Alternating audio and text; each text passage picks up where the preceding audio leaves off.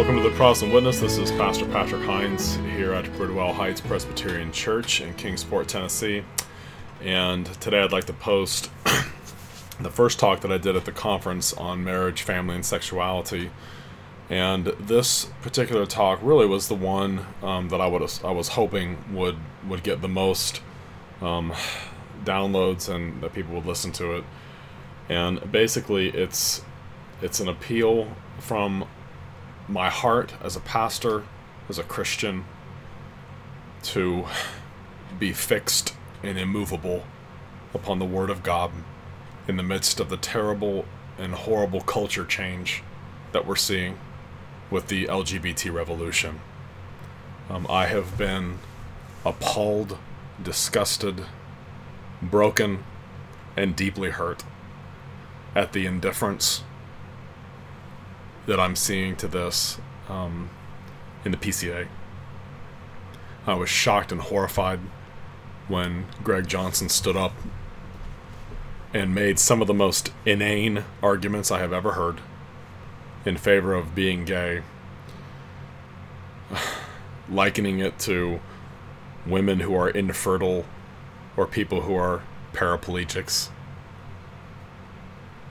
I think that infertile women and paraplegics would be highly offended by such things, but that's what was said. I was naive enough even then to think that he would be shut down and silenced. He wasn't. Instead, he received rousing applause. We have to be immovable upon the truth. We are to be anchored to the Word of God. It is the rock. No matter how hard the winds are blowing, no matter how high the waters rise and the rains come, we are to be immovable upon our convictions of what the Word of God says. And we are to do that no matter what the cost, up to and including our own lives, our ministries, our livelihoods, friends, family, reputations, whatever it costs, to be firmly planted upon the truth. And there's a lot of other things that are on my mind and heart lately that are really bothering me. Right now I'm watching the world premiere done by Apologia Studios of this pro-life documentary about abolish abortion, or end abortion now, that whole thing. And watching all this and seeing the partnership that's going on now with Apologia and Doug Wilson and Cross Politic, the Federal Vision stuff. And George Grant is interviewed a lot in this video. And I'm reminded of the years I spent involved in the pro-life movement when I was in Ohio. And we have to be just as immovable in our convictions about the gospel. And it seems that the whole premise of this documentary is that the pro-life movement has failed because of all of its ecumenical activities. They haven't made this a gospel issue. I agree completely. That has been the problem. That's why they can't stop abortion. It hasn't worked. Because they've not focused on Jesus Christ and the biblical gospel. And yet, in this documentary, and I don't understand how they can be partnering with Doug Wilson and his whole Federal Vision gang. Doug Wilson has not changed anything he believes about the Federal Vision and its false gospel. Nothing. And R. Scott Clark did a good blog entry and pointed out, Doug Wilson has said he doesn't like the label Federal Vision, but nothing he believes has changed. Absolutely nothing that he believes has changed. And then George Grant has always been running around with those groups, with the Federal Vision guys. George Grant wrote a glowing review of N.T. Wright's book, What St. Paul Really Said, back in 1997 for World Magazine. Now, that was, granted, that was 20 years ago. But why would you endorse a book and speak so highly of it when it denies the gospel so ferociously and clearly? The winds of apostasy and doctrinal shift and change and worldview are all around us. And I have a dear brother. There's one of the seminary students here has started a wonderful website and ministry. I'm going to promote it here, called Full Armor Ministries. And it's amazing because that passage in Ephesians chapter 6 about putting on the full armor of God, that was hugely important to me in my, I'll just call it what it was, hellhole of a nightmare that I spent trying to do pro-life work when I lived in Cincinnati, Ohio. And it was a hellhole of a nightmare, not primarily because of the proponents of abortion, but primarily because of the people who were supposedly pro-life who didn't understand the gospel and heaped their utter contempt and utter hatred on me because I wanted to take a principle stand for the one true gospel, that we're justified by faith alone, apart from works, etc. It was hell, primarily because of the pro-life people, not the pro-abortion people, ironically. I could not do pro-life work with Roman Catholics because they wanted to make it into saving souls and bring in their rosary beads, and obviously we're not going to do that. Unfortunately, in that area of Cincinnati, there was also a very large Federal Vision contingent as well. And as I came to understand more and more of that, I didn't want anything to do with them either. And then the Protestants, so-called, from the Vineyard and other places in Cincinnati, nobody understood the gospel. I was literally, completely, and utterly by myself. And eventually, I had to write a letter and copy like 50 people on it, including people that were, called themselves Reformed and would have said that they were Calvinists and they were Federal Vision types, Roman Catholics, that were involved with doing some of the stuff that we were working on there. Because Martin Haskell, the inventor of partial birth abortion, set up an abortion clinic less than 2 miles from the church there, where I was an assistant pastor. And so I immediately got involved in doing pro-life work. And eventually I had to tell everybody, every single person that I was involved with, that I didn't want anything to do with any of them. Because not a one of them understood, that you cannot do this without the true and biblical gospel. That means you cannot partner with people that deny it. Like Federal Vision people, like Rome, like liberal Protestants, like people from the Vineyard who, at least the ones there in Cincinnati, didn't know anything about the Bible and knew absolutely nothing about the gospel, nothing. And when I sent that email out, this has been, my goodness, this is in like 2005 or 6, so this has been a long time ago. I got so much hate mail from that. I had to block so many email addresses. That letter that I wrote explaining what the gospel is and why I can't work with anyone that denies it, it was actually photocopied and distributed to Catholic churches all over the area. The church where I pastored got hate mail, attacking me, accusing me of being a racist. I was like, a racist? And then I was like, why are they saying I'm a racist? Oh yeah, because the guy that was helping us, he opened up a room in his pediatric practice, which was right adjacent to the abortion clinic. He was Jewish. So my not wanting to work with people that deny the gospel became, I'm a racist, I'm anti-Semitic. I was like, wow. Yeah, people will just, they'll just lie their faces off about you. But I'll tell you, I'm as much as my heart is stirred by, some of these individuals that are talking, that they're interviewing in this documentary, I just, they're criticizing the pro-life movement, and rightly so, for being ecumenical. It's always been ecumenical, and that's always been its biggest problem. It's ecumenical. It doesn't have the gospel. And it doesn't think the gospel is the key to all this. It is. It always has been. But they're partnering with people that deny it, that deny the gospel, and tolerate the presence of others that deny it as well. The Federal Vision, I'm sorry, nothing's changed with that. That's the same old heresy. It's just neo-legalism. It's just a different form of the Judaizing heresy, repackaged under new terms. But nothing's changed in that regard. And so, by attacking everyone around for getting the gospel wrong, I've noticed I am an hour and 20 minutes into this 1 hour and 42 minute long documentary, And I've heard the word gospel a lot, and I've been listening very carefully to this. Not a single time, not once, have they defined what the gospel is. They criticized the pro-life movement for being ecumenical, for being incremental. I agree with those criticisms. We should not want to regulate murder. That is, we want it to see it abolished altogether. They are right to criticize that. And they're right to say the gospel is the key to all this. But why are you interviewing, George Grant, and, why are you partnering with Doug Wilson and his whole gang in Moscow when nothing about the Federal Vision has changed? They haven't repudiated any of their heresies or errors about justification, the gospel, their denial of the covenant of works, their belief that faith means faithfulness, and all the rest of it.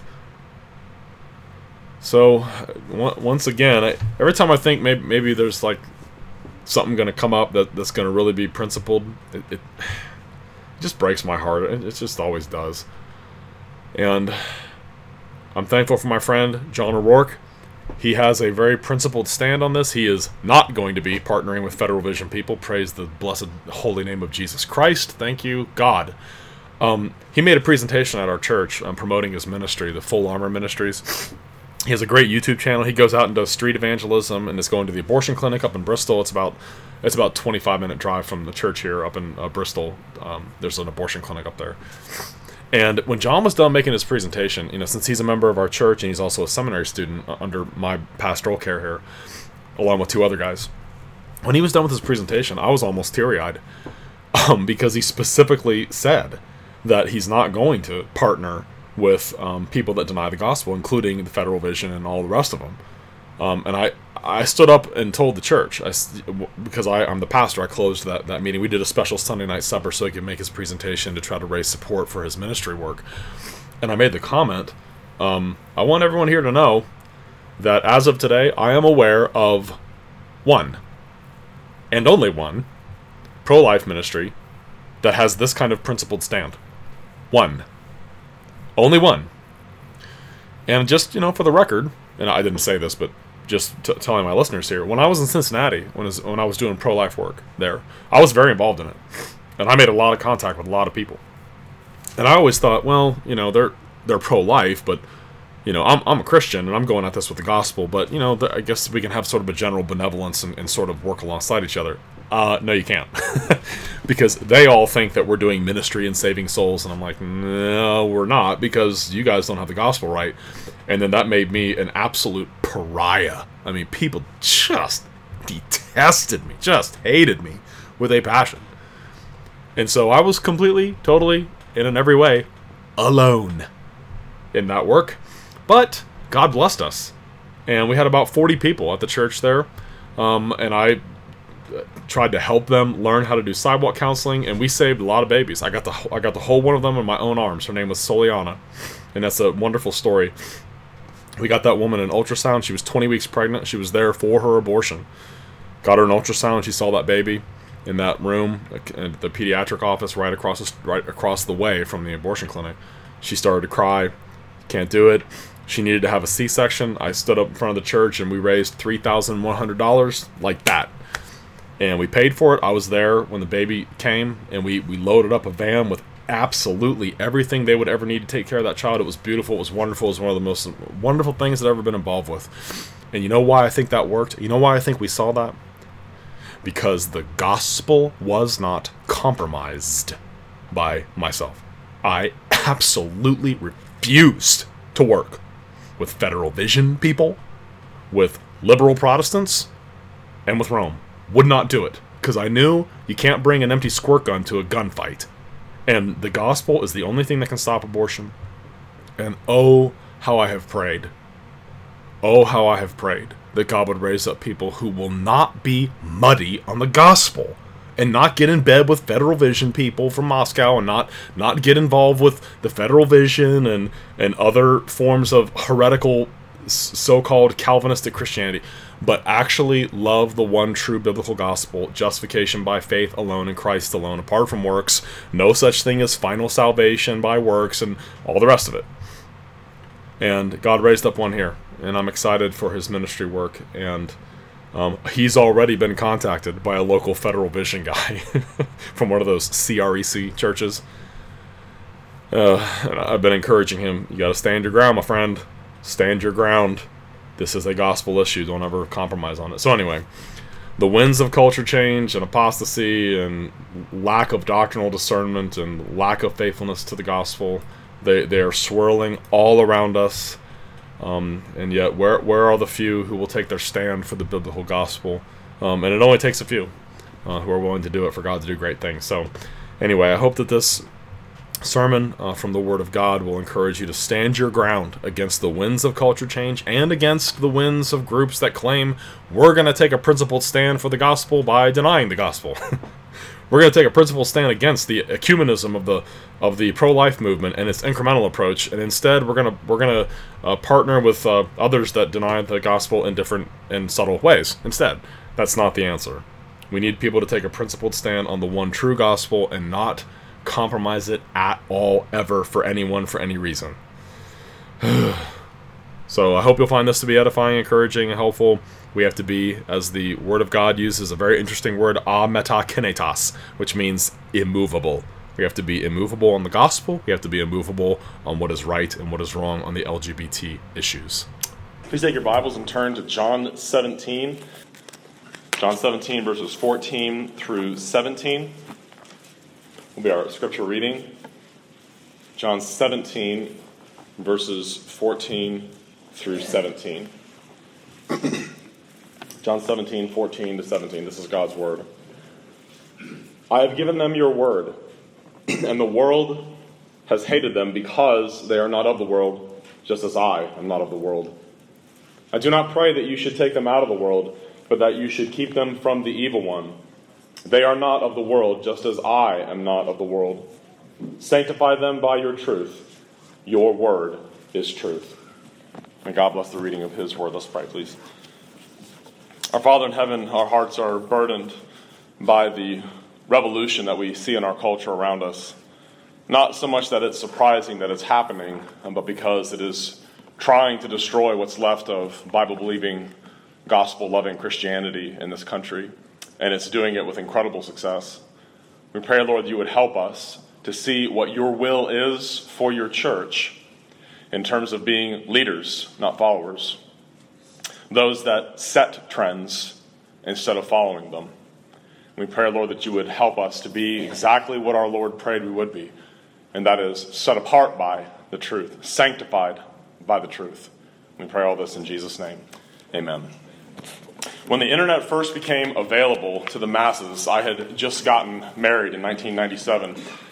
Thankfully, there were a lot of good Christian theologians, apologists, and thinkers who leveraged that technology to disseminate sound doctrine and sound theology. Growing up in Cincinnati, Ohio, I had been exposed to Roman Catholicism almost constantly.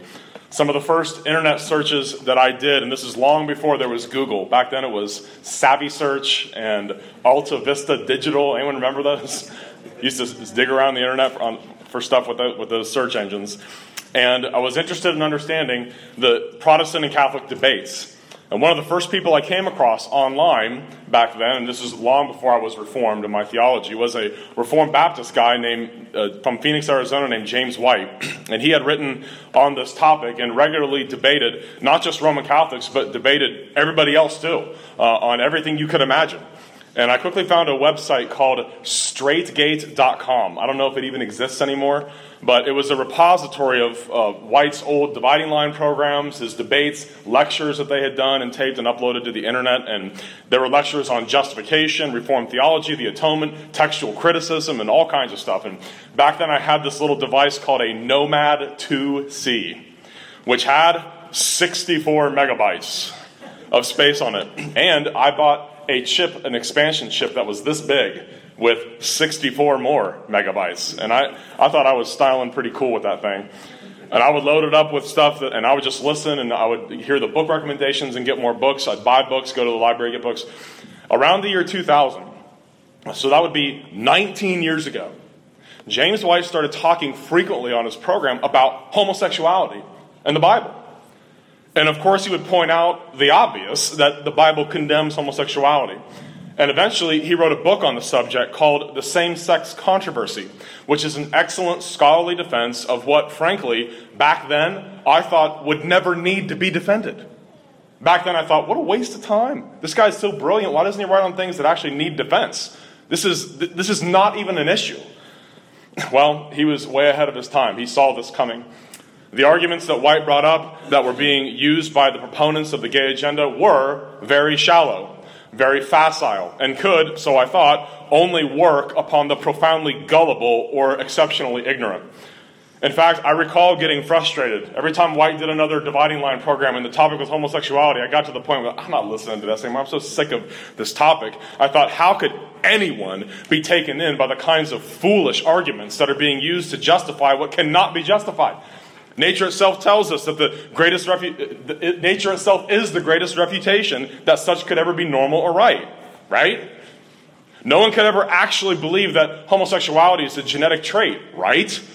I mean, what genetic trait could possibly be more disadvantageous to the survival of a species than this one?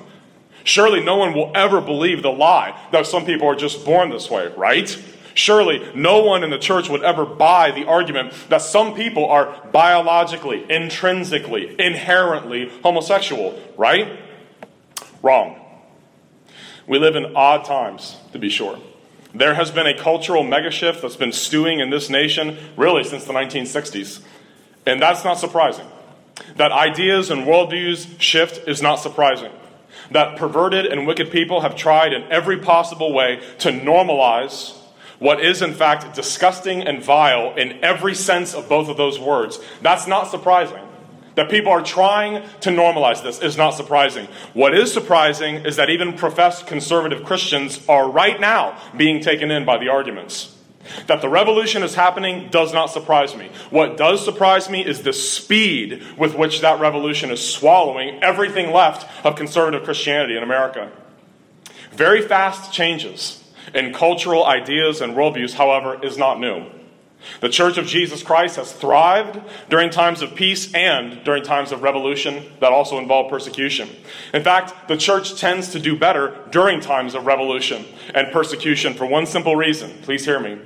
Unpopular Christianity.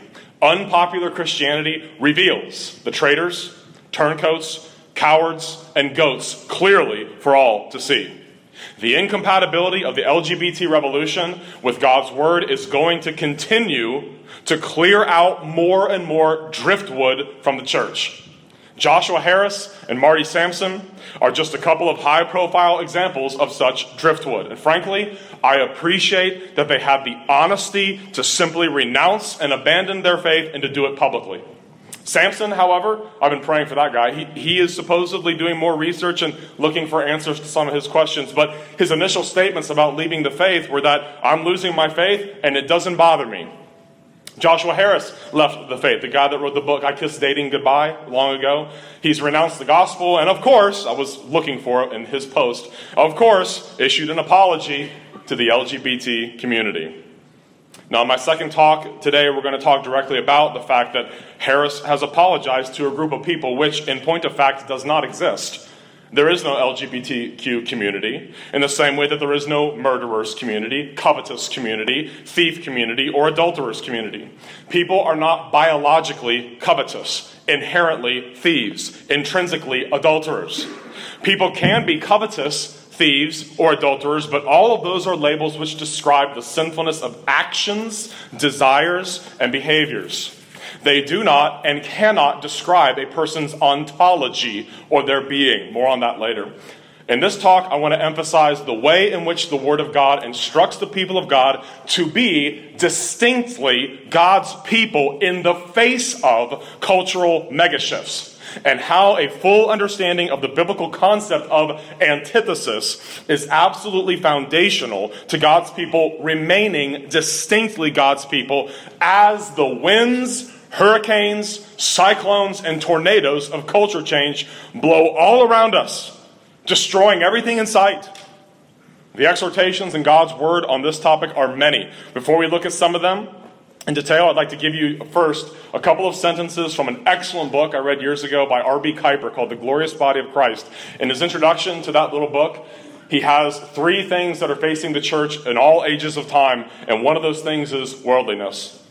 And he wrote this, quote, "How true is the oft-repeated indictment of church members that they can hardly be distinguished from the men and women of the world.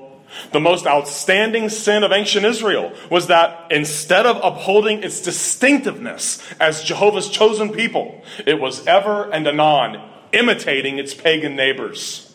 That sin is rampant in the church today," end quote, said Kuyper. Those words were published in 1967, 52 years ago. The great J.C. Ryle, in his wonderful book on holiness, wrote this about the duty of Christians: to resist worldliness, to resist cultural megashifts, to resist the winds of change that take us away from the Word of God. He said this: "He must fight the world. The subtle influence of that mighty enemy must be daily resisted, and without a daily battle can never be overcome. The love of the world's good things, the fear of the world's laughter or blame, the secret desire to keep in, to be in with the world, the secret wish to do as others in the world do, and not to run into extremes. All these are spiritual foes which beset the Christian continually on his way to heaven, and they must be conquered. The Word of God teaches us, friendship with the world is enmity with God. Whosoever therefore will be a friend of the world is an enemy of God. If any man loves the world, the love of the Father is not in him. The world is crucified to me," said Paul, "and I unto the world. And whatsoever is born of God overcomes the world." And the scripture also says, "Do not be conformed to this world." The LGBT revolution is probably one of the most extreme forms that worldliness has taken in our time. One of the grand revelations that God has made to his people for all time is Malachi 3:6. "I am Yahweh, I do not change. I am Yahweh, I do not change. Therefore you are not consumed, O sons of Jacob." And as apostasy in the church is coming from every direction, as shown in the acceptance of the mythological category of personhood known as sexual orientation. That is a myth. It doesn't exist. You and I do not have sexual orientation. You and I do not have sexual orientation. If you're a man, you were designed by God for a woman. If you're a woman, you're designed by God for a man. You do not have sexual orientation. What every single God-fearing, gospel-loving, Word of God obeying Christian must remember is simply this. I hope you're listening carefully. God's attitude on the issue of homosexuality and gender is still exactly the same as it was before he created the universe. And God's attitude on the issue of homosexuality and gender will be exactly the same on the day Christ returns as it was before the foundation of the world, and the same as it is right now. Moral megashifts like the one America is experiencing today on the LGBT issues have absolutely, positively no effect on truth or morality whatsoever. What is true and moral remains true and moral, even if every single teaching and ruling elder in the PCA believes something to the contrary. God is unchanging in his essence and moral character. As a necessary corollary to this, God's breathed forth revelation in Scripture is also unchanging. Genesis to Revelation still says exactly what it's always said on these matters. Now, the biblical exhortations are numerous, forceful, and clear. In our Lord's high priestly prayer in John 17 is contained, that whole prayer is a gold mine of precious truth for God's people to walk phrase by phrase through and just soak it all in, the wonderful things that he prayed for. But for our purposes, I want to focus here on the passage that I read. I want to walk through it together. Look at John 17, verse 14 there in your Bible. Just verse 14. Remember, this is Jesus praying for all future generations in his high priestly prayer right before he's crucified.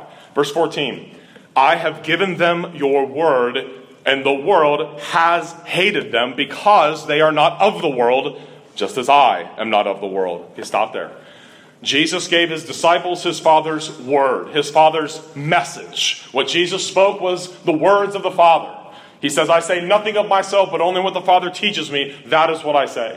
That message of the gospel, which would be fully inscripturated in the New Testament, also includes the Old Testament. At the completion of the New Testament, the people of God would then have in their possession the entirety of everything they need to know from God. The people of God are the possessors of God's word, God's message. And the world hated Christ's disciples just as they will hate us because we are not of the world, just as Christ is not of the world. That phrase there, of the world means seeing the world of sin, as described by the Apostle John in 1 John 2:16. For all that is in the world, the lust of the flesh, the lust of the eyes, and the pride of life, is not of the Father, but is of the world. This is the world that we are not of. Jesus prayed that we would not be of the world. The lust of the flesh, what is that? Those wicked, evil desires of our sinful nature that are contrary to the unchanging character of God, contrary to His revealed law, contrary to His word, that's at war with us in the depths of our souls. Those evil things we often want, but know that we have to fight against and resist. The lust of the eyes, what is that? Those wicked and evil desires that people see and want, which are contrary to the law of God. What is the pride of life? The pride of life is the arrogant and boastful pride of men in their pursuit of prestige and a name for themselves and fame and glory for themselves. Because the Christian has the word of God given to them by Christ, the world hates them because they are not of the world. We are not governed by the desires of the eyes, the lust of the eyes, the pride of life. That's not what we are of any longer if we really belong to Christ. Look at verses 15 and 16. I do not pray that you should take them out of the world, but that you should keep them from the evil one. They are not of the world, just as I am not of the world. I stop there. It is not the will of God that Christian people withdraw from the world and live in monasteries or deserts by themselves, but rather that they would bring their sanctified salt and light and the Word of God and their biblical worldview into the rot and the darkness in which they live. Jesus prayed to His Father that He would keep the precious sheep He was about to lay His life down for from the evil one. I don't want you to withdraw from the world. I want you to be in the world, but be kept from the evil one. Jesus prayed that His Father would protect and keep us from Satan.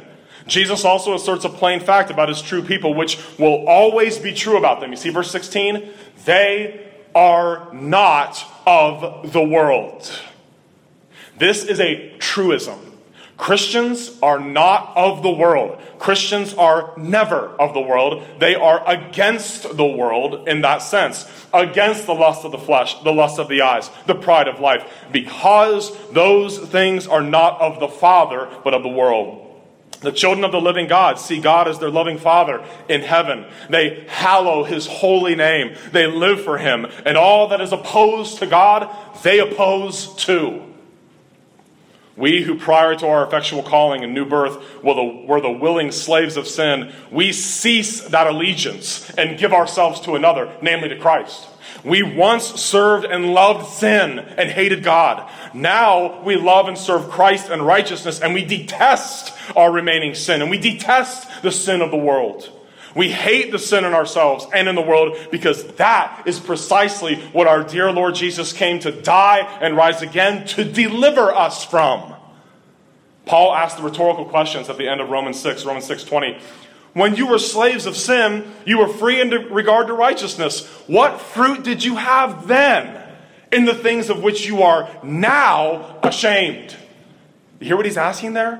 What fruit did you have? When you lived in debauchery and sexual immorality and drinking parties and everything you used to do, the pride of life, the lust of the flesh, what profit did you have then in those things of which you are now ashamed? You see, when a person comes to Christ, they become ashamed of what they once were. He says, for the end of those things is death. But now, having been set free from sin and having become slaves to God, you have your fruit to holiness and the end, everlasting life. Those terrible vices and sins which used to rule over our lives and command us, we are now ashamed of them. What fruit did you have back then? If you remember your pre-Christian life, what fruit was there? What good came from living in sin? Nothing. We were only accumulating more wrath to be unleashed upon us on the day of judgment. But blessed be God that now, having been set free from sin and having become slaves to God, you have your fruit to holiness and the end, everlasting life. We who were once of the world, we who were once the slaves of the world, the willing servants of the world, the defenders of the world, have been set free from that allegiance to become the children of God. And now, by definition and by divine indicative statement of fact, we are not of the world, just as Christ is not of the world. Our Lord continues with the key statement I want to emphasize. Look at verse 17 in John 17. In His prayer. Sanctify them by your truth. Your word is truth. This is the key to everything else I'm going to say to you this morning.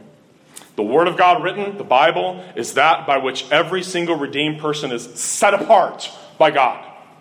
To be set apart means to be no longer common, just like the holy day we learned about.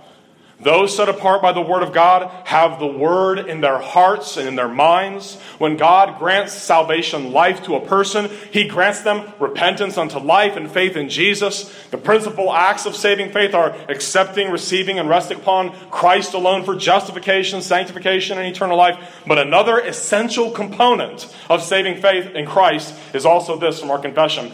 By this faith, a Christian believeth to be true whatsoever is revealed in the Word, for the authority of God Himself speaking therein. And he acteth differently upon that which each particular passage thereof containeth, yielding obedience to the commands, trembling at the threatenings, and embracing the promises of God for this life and that which is to come.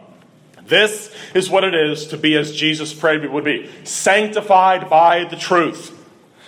It is God's Word that is truth. And that word is what sets us apart. And here is one of the keys I want to hammer home as hard as I can. That truth by which God's people are sanctified is fixed and is as unchanging as the very character of God Himself.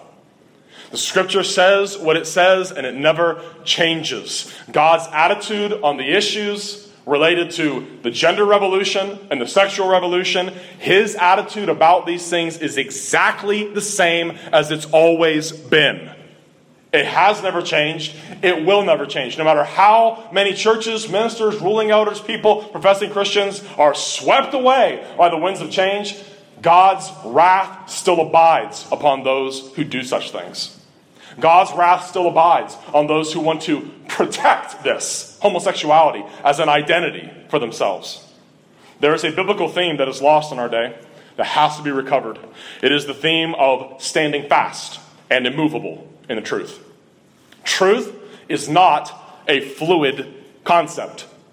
Francis Schaeffer talked about true truth. Why would he use that phrase? That's kind of an odd-sounding thing. True truth. At the time and also today, people were talking about what's true for them. When I was in the corporate world as a programmer for 11 years, and people share the gospel with them, well, I'm glad that works for you. That's true for you, but not for me. Truth doesn't work that way. Truth is not a fluid concept. Christianity, we're often told it's true for you, but not for me. Glad it works for you. The fact is what is true for everyone, whether they realize it or not. Jesus prayed that all of His redeemed people would be sanctified by God's truth. God's word is truth. God's truth is a rock, heavy, fixed, immovable, unchanging. All that is contrary to God's truth is likened to sand in our Lord's teaching. In Matthew 7:24, therefore whoever hears these sayings of mine and does them, I will liken him to a wise man who built his house on the rock. And the rain descended, and the floods came, and the winds blew and beat on that house, and it did not fall, for it was founded on the rock. But everyone who hears these sayings of mine and does not do them will be like a foolish man who built his house on the sand. And the rain descended, the floods came, and the winds blew and beat on that house, and it fell, and great was its fall. Those whose lives are built upon and sanctified by the truth of God's word will withstand the rain that falls, the floods that come, and the winds that blow. Those who really are the sheep of Christ will not be taken in by the LGBT revolution. They will not be taken in by it because they're built upon a rock. Something that's fixed and unchanging, immovable.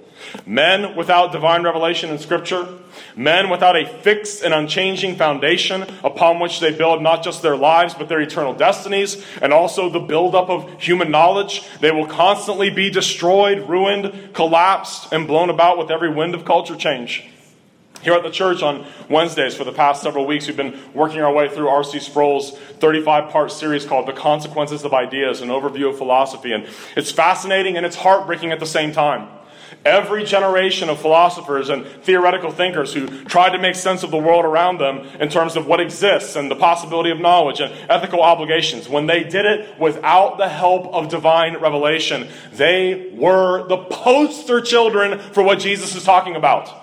They were blown about constantly. They were never able to settle any questions related to the most important subjects facing humanity. Each generation of new thinkers recapitulates, and then they refute their forefathers. And then their children grow up, and they eat their parents and explain to the world why they were wrong. And on and on and on and on you could go. The entire history of philosophy is one giant concerted lesson in the inadequacy of the human mind apart from divine revelation to make sense of anything in the universe. Man is simply not up to the task before him. And his fatal assumption all along has been, our minds are up to the task. We are up to the task. We can understand the world. The best and the brightest disagree on nearly everything. Man needs a place to stand, given to him by the divine mind of God. Without this, we are adrift. We will be moved by everything around us. And this is exactly the opposite of God's will for us. The teaching ministry of the Christian church is to have its grand goal in this. Please hear me. That the people of God, the Christian people, would not be tossed to and fro by the winds of culture change. That is one of the grandest goals every ruling elder and every teaching elder should have. When the changes start coming, the people under their shepherding care are not affected by it. They see it for what it is. That's contrary to the Word of God. We're not going to go that direction. That's contrary to the Word of God. That's a subtle twisting of what Scripture says. We're planted, we're rooted, we're not moving. Teaching and ruling elders must have as their goal to root and ground the people of God in the truth so that they are as immovable in their convictions as God himself is, unchanging in his own divine nature. If we are to be conformed to the image of Christ, and the Word of God says we are predestined to be conformed to the image of Christ, we are to be as grounded upon the unchanging, fixed, and rock bed of divine truth as Christ himself was. It is the duty, especially of ministers and elders in Christ's church, to equip people to stand their ground against the unending assault upon God's truth that will always be coming at them from the culture around them. And now we must address one of the saddest facts before us that we could ever consider. What are we to do when the guardians and teachers of the flock are themselves the ones blown about so easily by the winds of culture change? What are we to do when it's the pastors and the elders who don't stand their ground? When the winds come, they're blown with the culture change. The winds are blowing in this direction with the LGBT revolution. There go the pastors and the elders right with it. They don't stand their ground. They're not on a rock. They're not immovable. What are God's people to do when so many pastors and elders are more influenced by the pathetically weak and emotive arguments of individuals who profess to be pastors and elders, but clearly have no backbone or love for the truth to stand upon the Word of God against the LGBT revolution which is upon us? That a lay person, a person who's a new Christian, a not very well catechized person, a person who hasn't read the Bible much, might be taken in by emotional stories, anecdotes, and horrendously bad argumentation, such as the following quote: "We don't tell infertile women to conceive of themselves as fertile because that's God's ideal. Therefore, we should not tell homosexuals to conceive of themselves as straight." We can expect some people who are naive, not well catechized, don't know the Bible very well, to be taken in by such things. Such things may happen from time to time. But what do we do when it's the teaching elders themselves who are making such fallacious and anti-Christian arguments? When Paul defended his apostleship against the so-called super apostles, these false teachers that were always challenging his apostolic authority, one of the things that he said in 2 Corinthians in defense of his apostolic authority is he talked about everything he had suffered for the church. From the Jews, 5 times I received 40 stripes minus 1. 3 times I was beaten with rods. Once I was stoned, and all of this stuff, and weariness and toil, sleeplessness, and everything else. And then he says at the very end of that, "Who is made to stumble, and I do not burn with indignation?" Who is made to stumble, and I don't burn with indignation?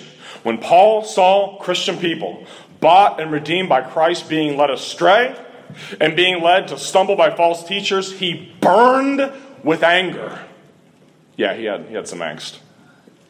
The last phrase of that verse says, literally the Greek is, "Who is scandalized, and I am not set on fire?"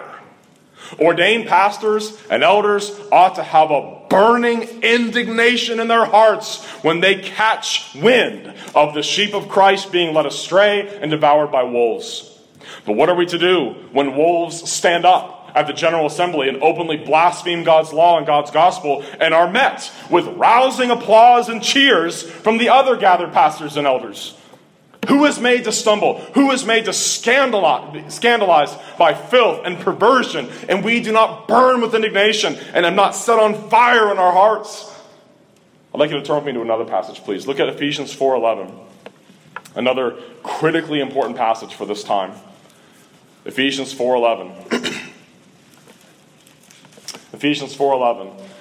Here you have Paul speaking about the gifts of elders, pastors, and teachers that God gives to his church, that the ascended Christ gives to his church. Look at verse 11. And he himself gave some to be apostles, some prophets, some evangelists, and some pastors and teachers. It is a humbling and soul-stirring thing to consider that pastors and teachers are the custom-made gifts of the ascended Christ from on high to his church. Christ gave some. He gave them to be pastors and teachers. If you have a pastor that loves you, loves the truth, that's a blessing and a gift from Christ to you. And the rest of the passage tells you exactly what they're supposed to do as well. Look at verse 12. For the equipping of the saints for the work of ministry, for the edifying of the body of Christ. Pastors and teachers equip the saints for the work of service. That term diakonos, service and ministry. Pastors and teachers are to open the Word of God and exposit and teach and apply what it says so that people can understand it and be equipped for service through it. And what is the purpose of that service? The edifying of the body of Christ, it says. Pastors and teachers are to get across to their hearers the truth of God, the fixed and unchanging rock bed of truth, so that people are equipped to serve and live their lives in obedience to that fixed and unchanging truth. So that the body of Christ is built up more and more upon that fixed and unchanging rock bed of truth. The truth that pastors and teachers have been teaching for nearly 2,000 years now has never changed. It will never change. It is still exactly the same now as it was when God, the Holy Spirit, breathed it forth in those new 27 books that were added to the Old Testament. Look at verse 13. Till we all come to the unity of the faith and of the knowledge of the Son of God, to a perfect man, to the measure of the stature of the fullness of Christ. Stop there. Nothing breaks the heart of a pastor more than theological division in his church. You sweat bullets over your biblical texts that you preach. You read systematic theology. You study the original languages. You search the scriptures. You pray over them. You pore over them. You implore God's help and his Holy Spirit to help you, and yet division persists. It's very, very painful to see. Yet, what does verse 13 tell us? What is the goal of all that instruction? Unity. Unity in the faith and of the knowledge of the Son of God. It would be wonderful if a church were completely united in its confession of faith. That is the goal of all pastors and teachers. Everyone's united. Everyone believes the same things. We all agree together. We stand fast together in one spirit, one faith, one Lord, one baptism, one God and Father of all. Hopefully in the core essentials of the faith, this is the case, or at least close to it, in all of our local fellowships. But verse 14, the next verse, really is the key to this entire talk on how Christian people are to react to cultural megashifts and revolutions like what we're seeing with the LGBT revolution today. See verse 14? That we should no longer be children,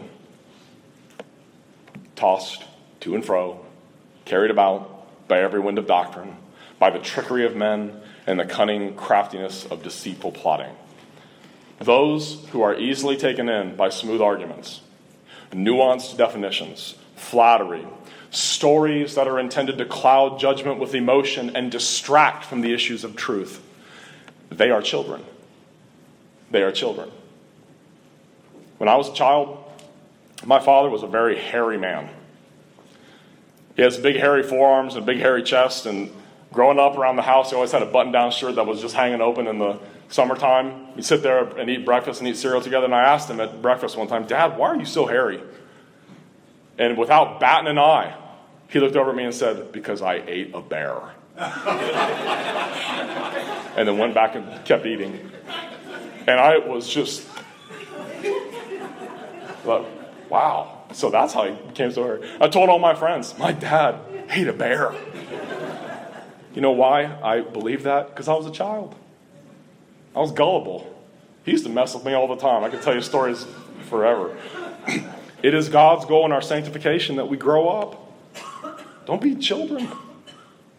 Remember what I said about White? I thought, why is this guy talking about this issue all the time? How could anyone seriously take this, actually be persuaded by the kinds of arguments that are being used? He saw this coming. That's why he wrote that book. It was one of the few, every time the guy published a book, I was one of the first people to get it. In fact, I have a hand-signed copy of The God Who Justifies by James White. I was one of the first 100 people in line to get a copy of that book. The same-sex controversy, I put off buying it for a long time because I thought, it's pointless. How could anyone seriously think that this would need to be defended? He was smarter than I was. He saw this coming.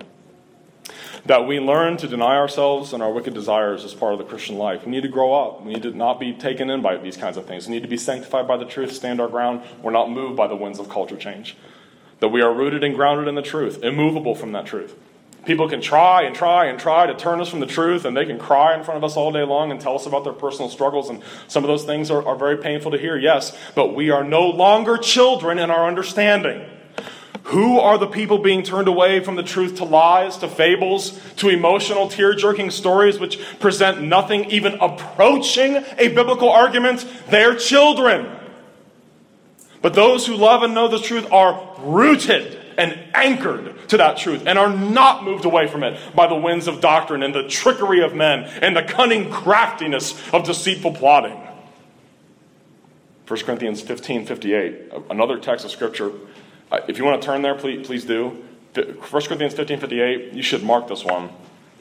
In conclusion, about addressing the resurrection of the dead and addressing people that were denying the resurrection, Paul says, therefore, my beloved brethren, be steadfast, immovable. Be steadfast and immovable, always abounding in the work of the Lord, knowing that your labor is not in vain. You see those two phrases? Steadfast and immovable. God, the Holy Spirit, tells all Christians in every era of history and in every place, in the midst of every revolution of ideas and all paradigm shifts, be steadfast. And then a word that occurs only one time in the entire New Testament, right here, metakinetas. Did you hear the word kinetic in that? What does kinetic mean? Moving. If someone has telekinesis, they can move things with their mind. We are to be the opposite of kinetic. We are the opposite of kinetic. We stand still. The term means immovable, pertaining to not being readily shaken in one's opinions or beliefs. This word from God is in many ways the opposite of what so many professing Christians are today. People today in the conservative churches, forget the liberals, they don't care about truth, they haven't cared about it for over a century. But in conservative churches are showing themselves to be the very opposite of what God the Holy Spirit says. You are to be metakinetas, immovable. Don't move. No matter how hard the wind is blowing, no matter how many tears are coming your way, no matter how many emotional, tear-jerking stories you hear, you are metakinetas, immovable. Today, people are easily shaken in their beliefs. Someone stands up and tells a story about their homosexual orientation and how mean people have been to them, and instead of evaluating what is said biblically and seeing it for the facile and simple error that it is, they start shifting their opinions. They start moving. They're kinetic in their convictions.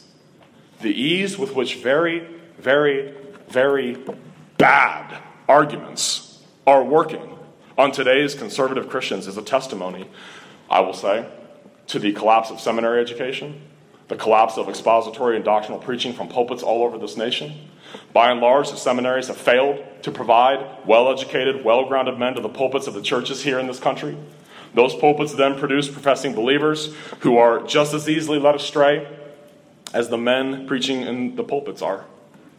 One such teaching elder, Greg Johnson of Memorial Presbyterian Church in St. Louis, Missouri, said on the floor of the General Assembly, quote, when I read Article 7 of the Nashville Statement, it hurts because Article 7 says it is a sin to adopt a homosexual self-conception. And we don't do that for any other people. We don't tell paraplegics that they should conceive of themselves as able-bodied because that's God's ideal. Okay, stop for a moment. It is positively amazing to me. It is remarkable to me that we have to pause here to point out that there is no parallel of any kind between physical handicaps and homosexual sin. I would never have dreamed. I was ordained as a ruling elder when I was 27 years old. I am 44 now. It would never have occurred to me that that kind of an argument would have to be refuted by anyone, ever. We don't tell people to repent of being blind. We don't tell them to repent of being deaf or crippled because those aren't sins. We do and we must tell people to repent of homosexuality or lust inordinate lust, or coveting, or drunkenness, because those are sins. Those are violations of God's word. And if we don't, we're committing perjury against God and are not being faithful to Scripture. Johnson goes on, he says, quote, "We don't tell an infertile woman that she needs to conceive of herself as fertile, and she's unbelieving to conceive of herself as infertile because that's not God's design," end quote. Physical maladies, conditions, and handicaps aren't sins. What could be more obvious than that? For the record, these are without question to me the most foolish and easily dismissed arguments I have ever heard made by anyone in favor of anything in my life. What an incredible confusion of categories. Confusing the effects of the fall in the form of physical health conditions and perverted sexual sin? I'd like to assume that no thinking, biblically minded Christian would ever be taken in by such embarrassingly fallacious and nonsensical arguments. But for those who watched the video of that speech, you know that those arguments were met with rousing applause.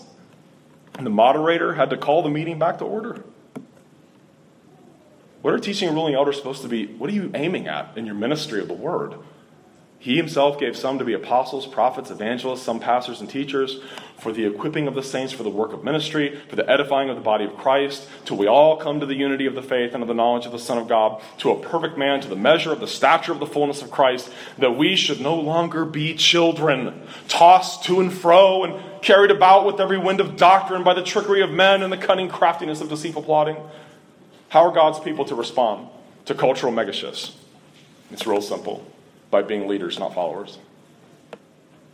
We are to be leaders, not followers. The only hope that people have of going to heaven is if the church will stand up and be a faithful witness to the truth. God's attitude on these matters hasn't changed in the least. Not in the least.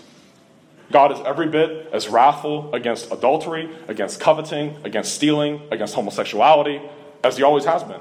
God has not shifted at all. God is metakinetos in his convictions, even if the church isn't. We are to embrace the God-ordained antithesis between truth and error and determine to fight and defend the truth against all its detractors. By standing our ground, by being immovable and steadfast in the faith, by standing upon the unchanging word of God and the unchanging moral character of our God, whose divine mind on the subject has not shifted in the slightest since the beginning of time, by refusing to allow such facile argumentation to go unchallenged and unanswered, by laboring to grow up in the faith, and by ceasing to be gullible children who believe that their dad really ate a bear. The question before us as the resistance that's left in the church today, and I pray that we're all part of that, will we be leaders or followers? Leaders or followers? Are you willing to be booed, to be attacked? Listen to one final passage, 1 Corinthians 16:13. I actually have this printed out and taped out like on the door as I go out of my room. I don't slap it or anything when I leave, but watch, stand fast in the faith, be brave, be strong. Stand fast in the faith. You see that? Stand fast in the once-for-all delivered faith that has not shifted. It has no shadow of turning, just as God himself doesn't. Let us be leaders. Let us be distinctively God's people. Let us be set apart for God by his truth. His word is truth. Let us take our stand upon the word of God and let the rains fall, the rivers rise, and the winds blow. And let us, especially teaching and ruling elders, set a good example for others, not being taken in by such argumentation. Let us be immovable leaders who will lift the banner high even still. There is still liberation from the slavery to sexual perversion. God has lost none of his life-changing power. None. And woe upon anyone who thinks he has. Let's pray. Our Father in heaven, we do pray that your church would be what your word teaches us, and that special word that occurs in just that one place, metakinetos, immovable. Immovable. Not able to be moved away. Not even a little bit. Not even in small degrees. But immovable upon the rockbed of truth that is your word. Our Lord prayed for us that you would sanctify us by your truth, and your word is truth. May we remember that word and stand for it always. We pray in Jesus' name. Amen.